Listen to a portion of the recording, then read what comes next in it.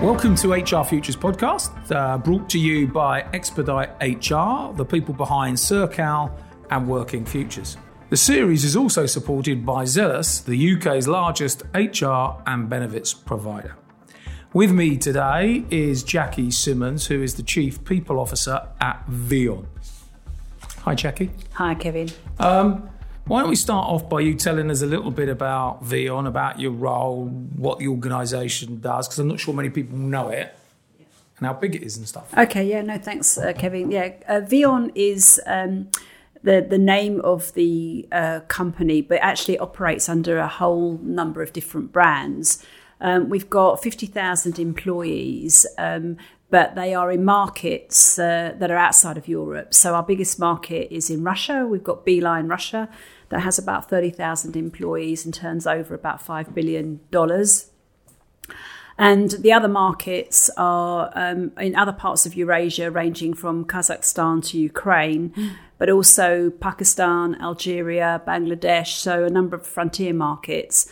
And what we do is we provide telecommunications services and digital services. So it's the fifth largest telecommunications company in the world, but it also provides a number of digital services such as digital financial services. And we have a really big business in Pakistan called Jazz Cash, which is a big player on digital financial services in that market. Okay. And how long have you been there? I've been there 2 years. Okay. And before that, you was at EasyJet. Yeah. And prior to that, TUI for quite a long time. That's right, yeah. So you've been in HR quite a while then? 30 years. 31 years, actually. 31 years. Yeah. Okay. So tell us a little bit about how you got into it in the first place. I'm always interested because, we've done lots of interviews with people and interested if people sort of had an epiphany at university, must be in HR, whether they just sort of stumbled into it along the way. So tell us about how you became an HR practitioner. Okay. I actually had two things that happened to me which were quite unrelated.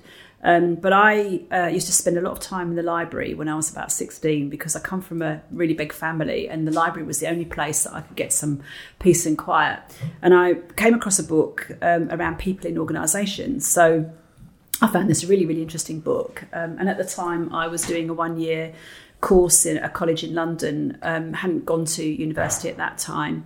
And then I happened to get a job as a PA to an HR manager, which was a personnel manager, and then ended up doing quite a lot of work on graduate recruitment.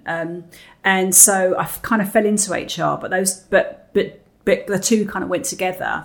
So I didn't go back to university till I was 21. And then when I graduated, having evaluated a whole number of other options, I decided that I'd still prefer to work in HR. So that's what happened. Okay. Going to university at 21, that must have been quite interesting. Yeah, it was quite interesting. Because you were a bit older and a little bit more grown up, yeah. And you'd been to work and stuff, whereas most undergraduates haven't got a clue, have they? Yeah, well, I actually had, I'd done my A-levels at evening classes while I worked full-time, and then I went to live in France for 2 years. So I'd been out of school, full-time school, for like 5 years. So it was a bit of a shock having to go back and study. But actually, I ended up having a great time, and how it all worked, I was only a couple of years older than people, but it felt like I was a lot older when I first went back. I always think that university, to some extent, would be so much more valuable if you'd done a bit of time at work, because I think you'd appreciate it. My son, who's now been at work, I don't know, a couple of years, I can remember him saying, he went from 12-hour contact time a week to 12-hour days, and all of a sudden he went, that university was quite good, but didn't quite appreciate it at the time, whereas if you've worked, you thought... Anyhow, let's tell us a bit about the different sectors you've worked in. So we've mentioned TUI, you've mentioned EasyJet and Vion. I think you even worked in recruitment early. Yeah, my first job, yeah. So tell me a bit about what you see the difference is in terms of HR within those different organisations and different environments.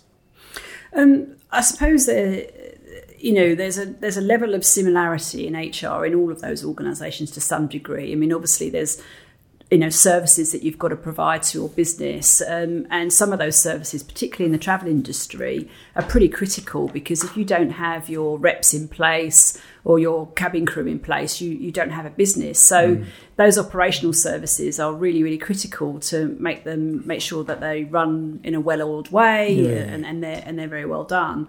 I think the different industries, although tour operating, had a number of airlines, it very customer focused, really, really focused on the experience that our customers have. I think the airline also very focused on that, but highly regulated industries, heavily unionised. And so from an HR perspective, there's slightly different dynamics there. Telecommunications is not that dissimilar to some degree, highly regulated. I think the difference is in this business is the markets that we operate in and the access to kind of the capabilities that you need. Yeah, as I was about to say, most probably different view of talent, most probably more technology, I suspect. Yeah, very, very tech people. Although I have to say that when I was at TUI and EasyJet, you still have an underlying tech piece that is less visible because, of what the businesses do. But, I was, working at TUI during a period of great transformation from offline to online. There was huge investment in technology, but a huge investment in the way that we would interact with our customers. And at EasyJet, which is a totally digital business, was also the same. I think the telecommunications industry actually is slightly behind some other industries in terms of its transformation, but heavy tech focus in terms of, having to recruit software engineers, big data analysts, etc. There's a much heavier focus on that, whereas previous companies tended to outsource some of that work. Okay. I suppose also thinking about your career to date, tell us a little bit about what you think is the thing you're proudest of, the thing that, when you look back at your different time in these organisations where you think you've made the biggest impact, and why? There's a couple of examples, I suppose. When I had my first number one role, which is a much smaller company, I worked for Hearst Magazines in the UK, and I was made head of HR with very little experience, if I'm honest. When I look back now, I'd only really been in HR for about 4 years. So I was made head of HR. And, I remember looking back at that job and thinking that we were quite ahead of our time. So did loads of work on flexible working for women, working families, maternity leave. And this was in the early 90s.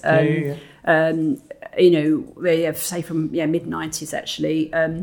So that was a time when that was actually quite progressive, and we won quite a number of awards for being family friendly. And this is way before it was trendy and popular to sort of do so. Maybe not so much trendy, but very popular. But partly because it was driven by 85% female working in women's magazines, 85% female population. So I felt quite proud of how I left that organisation. A lot more professional, a lot more structured, and a lot better place for people to work in. 6 years. Nice. So that was, I felt quite proud of that. I always feel proud of my time at First Choice and TUI because, over a 15-year journey, you see a relatively small company, at bottom of the FTSE 250, go into the top half of the FTSE and grow up through that time, as well as having gone through an unbelievable transformation. But during that time, I was really proud of the merger, merged with Thomson and First Choice, and I was the HR person that led that. And mergers are notoriously difficult to get right.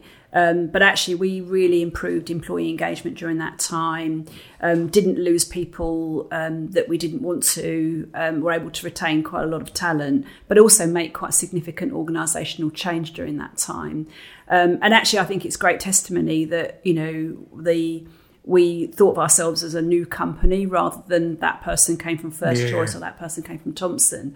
And we ended up doing really quite a good case study out of it because it did work so well. But it was a really good example of HR working with business leads to make sure there was a smooth transition. And this transition went over 3 years. It wasn't, a short thing because people think that when you do a merger, that the companies do the same thing, but actually what you realise is that every process, every system, every way of operating is actually really quite different. Yeah. So I felt pretty proud of how that worked out. And if you look back on it now, what would you say are the 2 or 3 things that made it successful? So you've most probably been involved in other acquisitions and stuff since. Yeah. You must take some learning from that and go, well, we need to make sure we do these 2 or 3 things. Yeah, I think early on we did a lot of pre-preparation before the merger actually went through. So we knew it was at the competition authorities for it to finalise. But we proactively got together with the opposite team under NDA and agreed how we would try to plan for the preparation of the merger. And that included what sort of company did we want to be. Okay. So how would we, who are our key stakeholders, obviously investors, customers, employees, etc. And we had a very clear view about how we were going to approach that. So we did quite a bit of preparation. We did a lot of work on communicating with employees. So even though we knew that it was quite an uncertain time for people, we invested an awful lot of time in keeping people up to date and skilling our managers to lead through uncertainty. And also we appointed someone out of the business full-time as an integration director for 12 months. And I think there were other things, but those things I think made the most difference, that we were really committed to making it work and having a balanced approach to it. And one of the questions I've got is around HR and change and transformation. So, obviously we've been talking about a merger is a big piece of transformational change. So do you think HR as a profession has got the skills to lead these types of programs? Clearly need to be involved because it involves people. What's your view on the HR profession managing and leading transformation? I personally think that they should be doing that. I can't comment on a whole, but the people I meet are pretty capable that and able to do that. And as a professional myself, I've always been involved since 2004. I don't know if I've ever told you this, but I spent a year as part of a business improvement team where we started to look at the operating model. And so ever since then, I've always been involved in and leading that transformation and change. Okay, let's sort of move on then, or do the other side of that question, really. So, what when you look back, what's the thing where you go, didn't go so well, bit of a failure, mistake, but you've learned from it, when you don't go through a career and not make mistakes or things go wrong because it's just the way life is. I think a lot of it's about how you respond to it. So tell us a bit about something that you did that didn't quite go as well as you hoped, but you got some learning from it. You've learned something about yourself or organisations. Yeah, I think in the early stages of setting up HR shared services, this would have been also in around 2005. I did one big piece of outsourcing to India, and it was just really not very good at all. And I think the lessons we learned from that was that trying to run faster than an organisation is ready for doesn't always kind of leave you in a good place, and that you can't outsource something that is very, very complex and and it's not a slick process. So we had at that time lots of different payrolls, lots of different terms and conditions, and then an airline is a very complex payroll anyway. And then trying to outsource that to India was just a really challenging piece of work. So we took it back. So, and do you think that the learning was outsourcing can work, but you need to do a lot more prep, a bit like with your thing, or I'm not quite sure whether outsourcing works per se. So what have you taken away from? There was a couple of things. I think some of that, you can't outsource something that's not working. It's got to be working pretty well. And if it isn't, you've got to really spend a lot of time making sure that it works effectively. I think you've got to see the outsourcing team as part of your team. It's not, it's not their problem. It's a joint ownership. So I think that's quite a key thing. And the second thing is, another thing is that you've got to be really sure it's worth it, because whenever you outsource, it will be painful. that the prize is big enough. Yeah. And if the prize isn't big enough, the pressure just mounts to bring it back, doesn't it? Okay. I'm really interested in this question because, again, I think a lot of people that listen to these podcasts are people sort of in their mid-careers that perhaps may want to be an HR director at some point in the future, and they're looking for hints and tips and stuff. So one of my questions is, how do you decide what to put in your HR plan and strategy and what to jettison? So thousands of things we can do. Can't do it all. We're going to do these things and we're not going to do those. So how do you make the trade-off between what's in the strategy and plan and what isn't? Yeah, I think there's a couple of things. I think you have to look at, firstly, what is your business strategy? So what is the organisation trying to achieve is the main thing. Then you've also got to think about, well, what's happening in your industry more generally? So what change in competition is going on? Then you've got to think about, well, what's also happening in the world of work? Yeah. And I think those three factors, those three elements factor into looking at an overall HR strategy. And I think once you've kind of done that, it helps you prioritise what are the factors that, might be short-term things you need to do, but what are the other things that you need to be thinking 3 to 5 years out?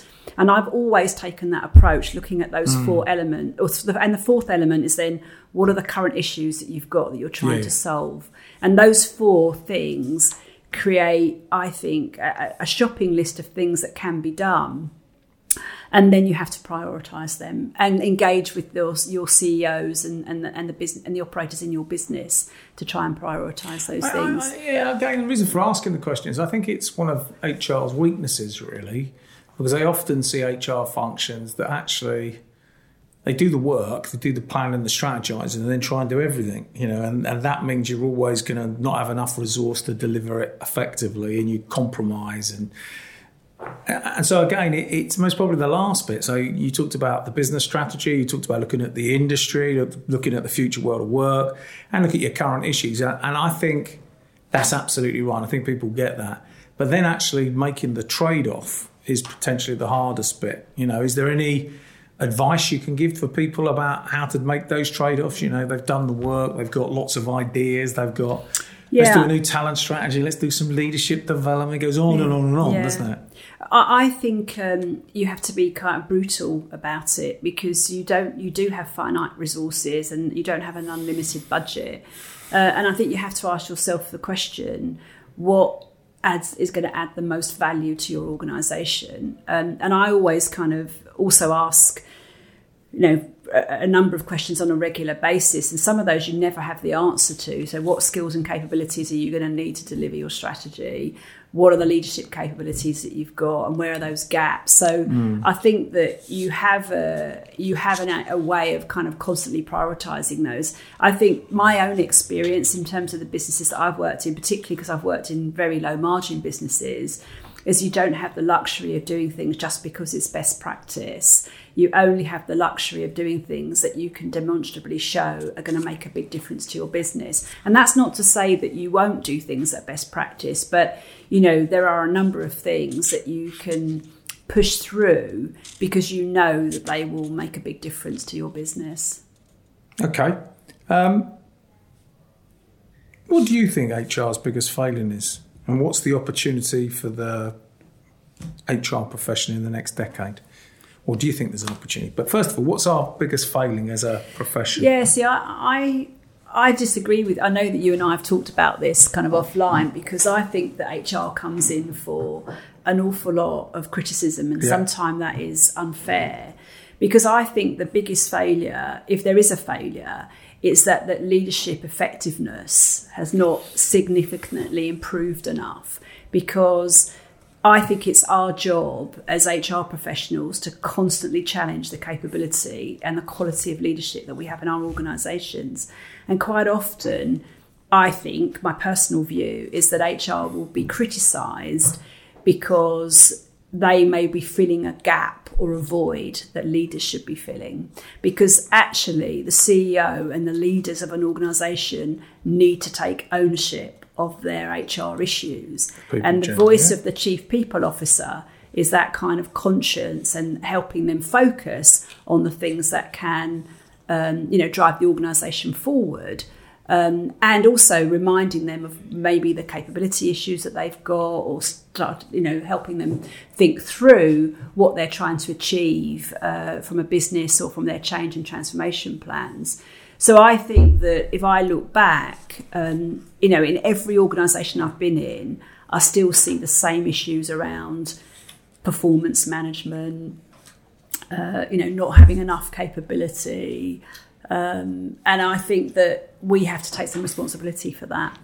Yeah, so it's an interesting one because it's a bit chicken and egg, really, isn't Yeah. it? So the HR or chief people officer holds up the mirror and challenges around leadership itself, but also about the leadership of people in particular. And do you feel that we back off, we don't follow through, we're not assertive enough, or we don't influence enough? Because I think you're right. I'm not sure we've won the argument. And because if we had won the argument, then we'd have better leadership and it would be easier to play the role of HR because the leadership team get it and they drive the agenda, don't they? And they keep calling on you as experts, help us with this, help us with that. Whereas sometimes it feels like we're pushing a big rock up a hill, doesn't it? Yeah, I don't think there's any kind of one thing that you can point to. I think that the HR role has absolutely evolved over the last 10 years. I do too. Or even longer, to be honest with you. So I think, and there are so many really great HR professionals that I come across and, I know are completely committed to their organisations. Yeah. I think that, it always has to be grounded in what is the business trying to achieve. Yeah. And I think that when you get really great HR, leaders really appreciate it because they see that they're working with them to achieve the same goals. And I think where it goes wrong, it's where it might well be around transactional HR, which is still very important and necessary to get right. But there is often sometimes a disconnect. Okay, so what should HR? So when you've worked with leadership teams that get it and ones that perhaps don't, what's the difference? Because you presumably played the same role, you challenged, asked the same questions. Is it that it's not listened to or not acted upon, or I suppose I'm just trying to work out because I think one of the things that's interesting is I think to some extent you're right, Jackie. In that HR gets, it's broad brush. HR is one thing or another, and it's not. It's different in every organisation, and some organisations are very successful and have got great HR, and others haven't. And I think it has to do with leadership. I think you're right. So I suppose what I'm trying to get to is, what do you think? Is it HR's role to create that environment, or do you just abandon ship when you can't convince them that it is about the people agenda? Do you know what I'm trying to get to? Yeah, no, I think HR can have a role in absolutely influencing that agenda. But I have to say also there are some people who simply don't get it. Yeah. But I think in terms of what HR focuses on, and in order to get attention, the things that I only ever focus on is like 4 or 5 kind of key things. And one of those is the capability and quality of leadership and the succession planning and the pipelining there. For me, that is my job. And sometimes I know people get irritated with me for going on about it, but I just don't stop going on about it, particularly if I think there's someone in a role that isn't, operating at the level that you'd expect them to.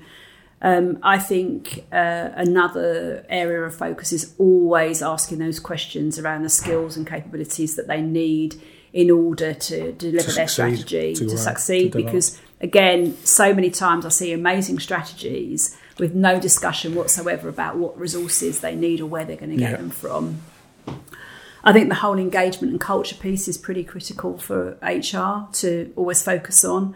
And then the other thing, which has become much more recent, I think, and I don't quite like this term, but it's about how future ready is your organisation, how you're making it future fit. And again, as you know, I've come from an organisation that was very disrupted. And so it was in my DNA to constantly think about how should we be improving ourselves, I don't think you wait till a crisis to No, ensure that your absolutely. organisation is efficient, working well, and that you've got the right structures in place. So, HR's role, get the 4 areas, got to try and challenge it, hold the mirror up, influence. What happens if you can't? What happens if you've found an organisation, and I'm not sure if you have in your career, but many of us have, where they just don't get it? What do you do then in those circumstances? I think there's a couple of things really. Sometimes an organisation simply isn't ready to go, and I think that's another thing that I've learned is you can't go faster. As much as you push, you can't go faster than an organisation is ready to change. So I think you've got to ask yourself that question: is it really ready to change now? Yeah. Or how long is it going to take? But in my experience, if you just keep chipping away and keep chipping away, you get there in the end. get there in the end. I mean, you've got to ask yourself the question whether it's worth it. But generally, something will happen in an organisation which will show that some of the things that you're trying to address will be necessary. But I think if they really didn't get it, then there's a personal choice. Cool. Okay, that's the end of the first half of this podcast. Join us in a couple of minutes where I'll be asking Jackie some further questions about HR, about her role, and a little bit about herself as well. So join us in a couple of minutes.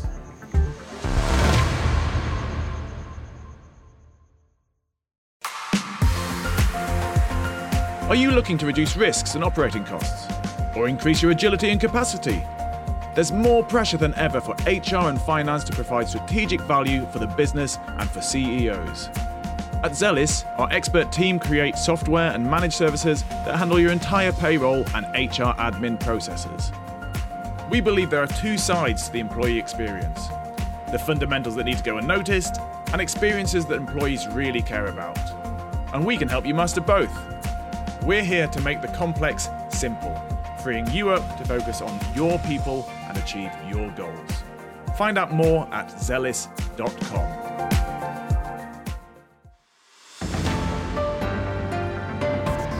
Welcome back to the second part of our HR Futures podcast with Jackie Simmons, who's the Chief People Officer for Vion PLC.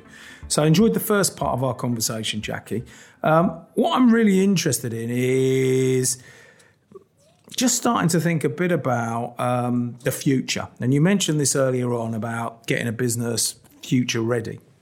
And we know you can't pick up a magazine, anything to do with business, for them not to be talking about robots are coming and AI and machine learning and algorithms and 3D printing and the Internet of Things. There is we're on the cusp of a significant change in the ability of technology to automate and potentially to add value.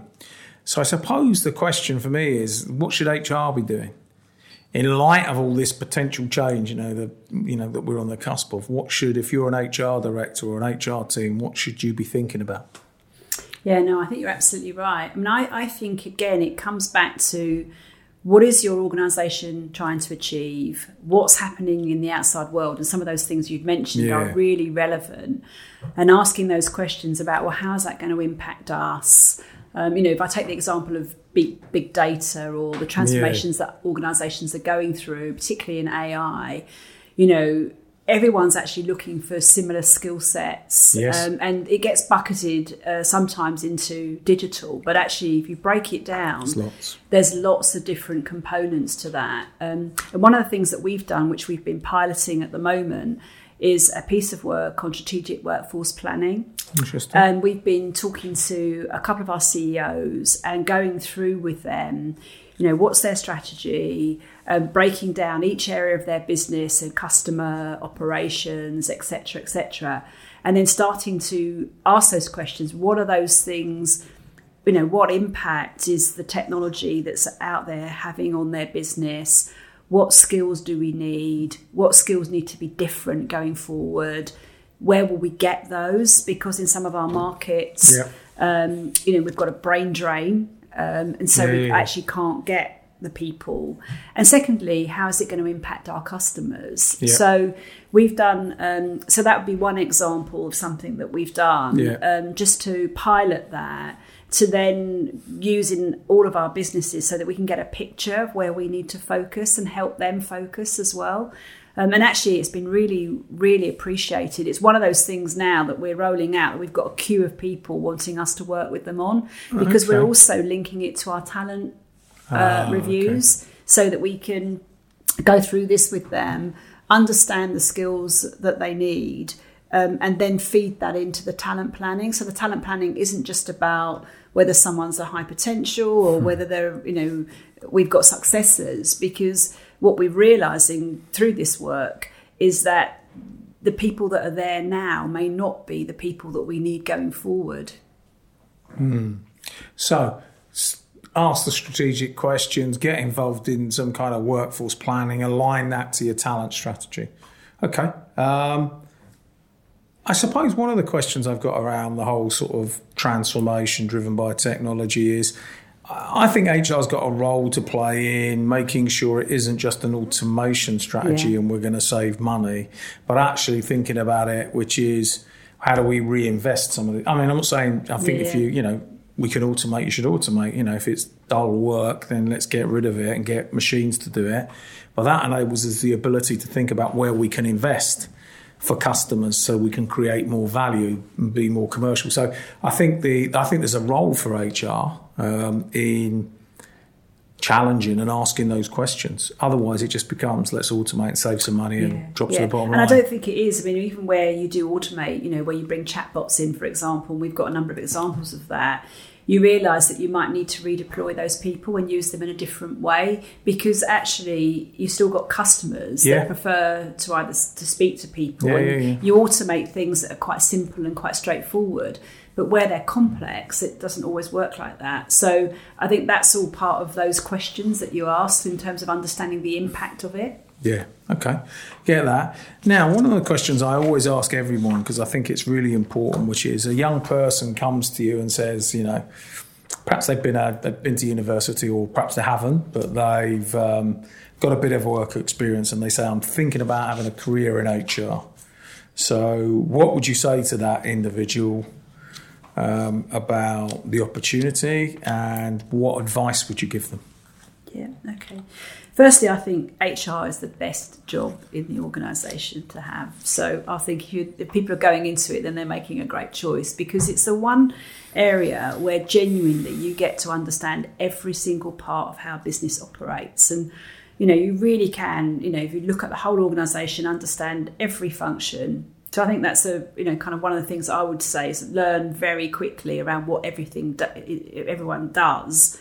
I think the other thing advice I would give is if you're not numerate, do some form of accountancy program early on, because it really is important to understand how a business makes money, and and therefore when you're working on things, you can understand the impact of that. And then the last thing advice I would give is to, if you're doing a big change project, if you get the chance to be involved in that early on, I think that's really quite key, because you will learn so much around how what works, what doesn't work, how certain leaders cope with change and uncertainty. And I think as an HR professional, you have the opportunity to really think about the people aspects of change and make a real difference to the success or failure of a key project. So as a young person, I think if you get some of those exposures early on, then I think it can be really good for you. Okay, so you're quite positive about HR. What do you think we need to be doing about careers of HR people? Because what I mean by that is I'm not sure we always get the brightest and the best in HR. And if you think about the challenges and the opportunities that we've talked about, I think we need to compete a little bit more aggressively to get great people into the function rather than sales or operations or finance. And then secondly, one thing that worries me sometimes is people progress in HR without doing any other kind of line role or getting other experience. So I suppose just comment on that, about your views about how we get the best people into the profession, how we develop their careers. Yeah, I think firstly we probably have got a job to sell the profession better than we do. I think there's this age-old debate about seat at the board table, which, as you know, kind of irks me quite a lot that we're still talking about that. So I think we've got a job to sell the profession ourselves. I think on graduate programs, it's really important before people maybe specialise that they could do a stint in HR. Yeah. I don't know, I've said this to you before, Kevin, so if I'm repeating myself, but, I've had 2 ex-CEOs do HR jobs, and both of them told me they have felt it was the toughest job they ever did, and that they really benefited from being a CEO as having spent the time in HR. So I think that, the way that we can also educate is to ensure that other people from other functions do a stint in HR as well. No, I think that's absolutely right. I think if you're managing any kind of service organisation, it's about people, isn't it? Yeah. They're the deliverers of value, creators of value, and understanding some of the levers to pull and stuff, I think is, a great opportunity for business leaders to learn. It is. Firsthand. And I also think the other way around. I also think HR, potential leaders could be great at doing other roles, because I think they do have a set of skills. So tell us a bit about what next for you. So obviously you've been at Vion a while now, and obviously had a very rich and rewarding career in terms of what you said about your time at TUI and what you did at EasyJet. What next? Yeah, I'm not sure, actually. Okay. I think I'm open-minded about what next. I mean, obviously, I'm seeing out my contract with Vion, which comes to an end next year. And so I've got a choice to do another executive role or become portfolio. I'm obviously already a non-exec director. And so that's a natural choice for me to do a number of different things. So tell me a bit about the non-exec thing, because again, there'll be potentially lots of HR directors that haven't got a formal non-exec. So tell us about the good bits and the down. What's the upside? What's the downside of being a non-exec? Yeah, I mean, I really like being the non-exec. It gives me a very different perspective on what the board is looking for. And so I'm a non-exec at Ferguson PLC. I've been there 5.5 years. It's my first non-exec role, and I'm also the chair of the Remuneration Committee. I think it's a great opportunity to get an insight into a different industry, one that you're not naturally, got a close affinity to. So that's really good. There's obviously the whole board responsibilities and liabilities that you have around governance and risk, etc. So there's a lot to learn from that perspective. But it's also an opportunity to influence in quite a strategic way, because you can't be operational as a non-exec. Yeah. But you do have to ask the right questions. You have to be confident that the management are doing the right things for their business. And I think it also helps being still a working executive, because you can see both sides to that, and remain current, which I think is quite critical. And I think it's an opportunity to see that you can add value in quite a different way. Yeah. So I've really enjoyed it, and I've been very fortunate to work with a great board. No, I mean, sometimes just from a personal perspective, it's quite hard to fit the time in when you're working full time with a full on exec role. But for me personally, there's been no downside to it. Okay, so that could be stuff that you look for in the future, sort of a portfolio, 3 or 4 non-exec roles. Yeah. Okay. And if someone was looking for a non-exec role for the first time, what do they need to be aware of? What questions should they be asking themselves and perhaps their current business and the business that they might be a non-exec with? Yeah. I think firstly they should really understand what the role of a non-exec is, because I think that people might not always be clear about that. Yeah. I actually did a program before I became a non-exec to understand what the role was all about, and I also got some honest feedback about whether I'd be suitable or not, and that was really quite good to go through that process. And who did you do that program with? I did it with Glass Ceiling or Glass Ladder. I can't remember. I'm sorry, I should know, but a person called Catherine O'Donovan, who's a great mentor, and she mentored me through this program with Burden Co. Actually, Okay. they did a program for female non-execs, and I went through that with her. Firstly, understanding the role, what the corporate governance code is all about, etc. And then, she gave me some feedback, and then I just went for a number of interviews. And I suppose I was quite fortunate that my first one was a pretty nice one. big company.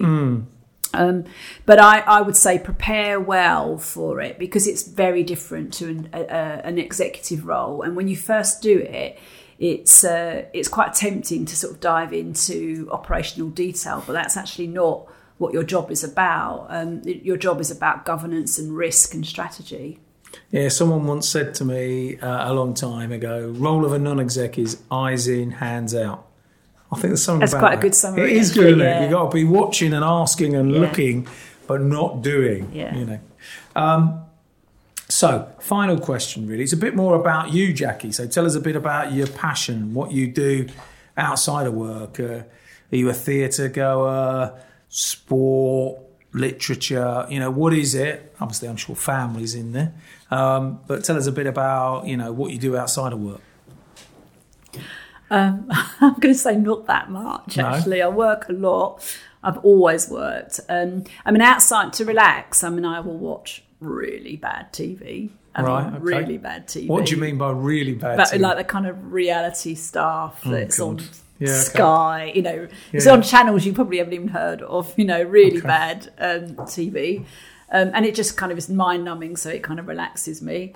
I really love interior design. So okay. I love kind of doing up houses and kind of remodelling them. So if I was going to do anything completely different, that's what I would actually So you're do. looking for a company that does that sort of, Maybe, get involved, yeah. non-exec interior Yeah, I design. love company, yeah. building houses. I just like Yeah. kind of that type of stuff, really. Okay. So, And, family and stuff, presumably getting together with the kids and stuff. yeah, my kids are both at uni, so yeah. See them when you see them, sort of thing. Yeah. My husband doesn't ever worked in corporate life, so we have a completely different kind of. So at home, actually, it's quite nice because I never ever talk about work. I don't mix with people who do similar jobs, so I have quite a different life outside of work, which is actually quite nice. Yeah, you need space, don't you? Yeah. You need space and time to do the jobs we have to do. So, thank you for spending the time talking to us. I think there's lots of great insight, lots of advice, guidance that people can take out of our conversation. So, thank you for spending the time with us. Thanks, Kevin. Thanks a lot.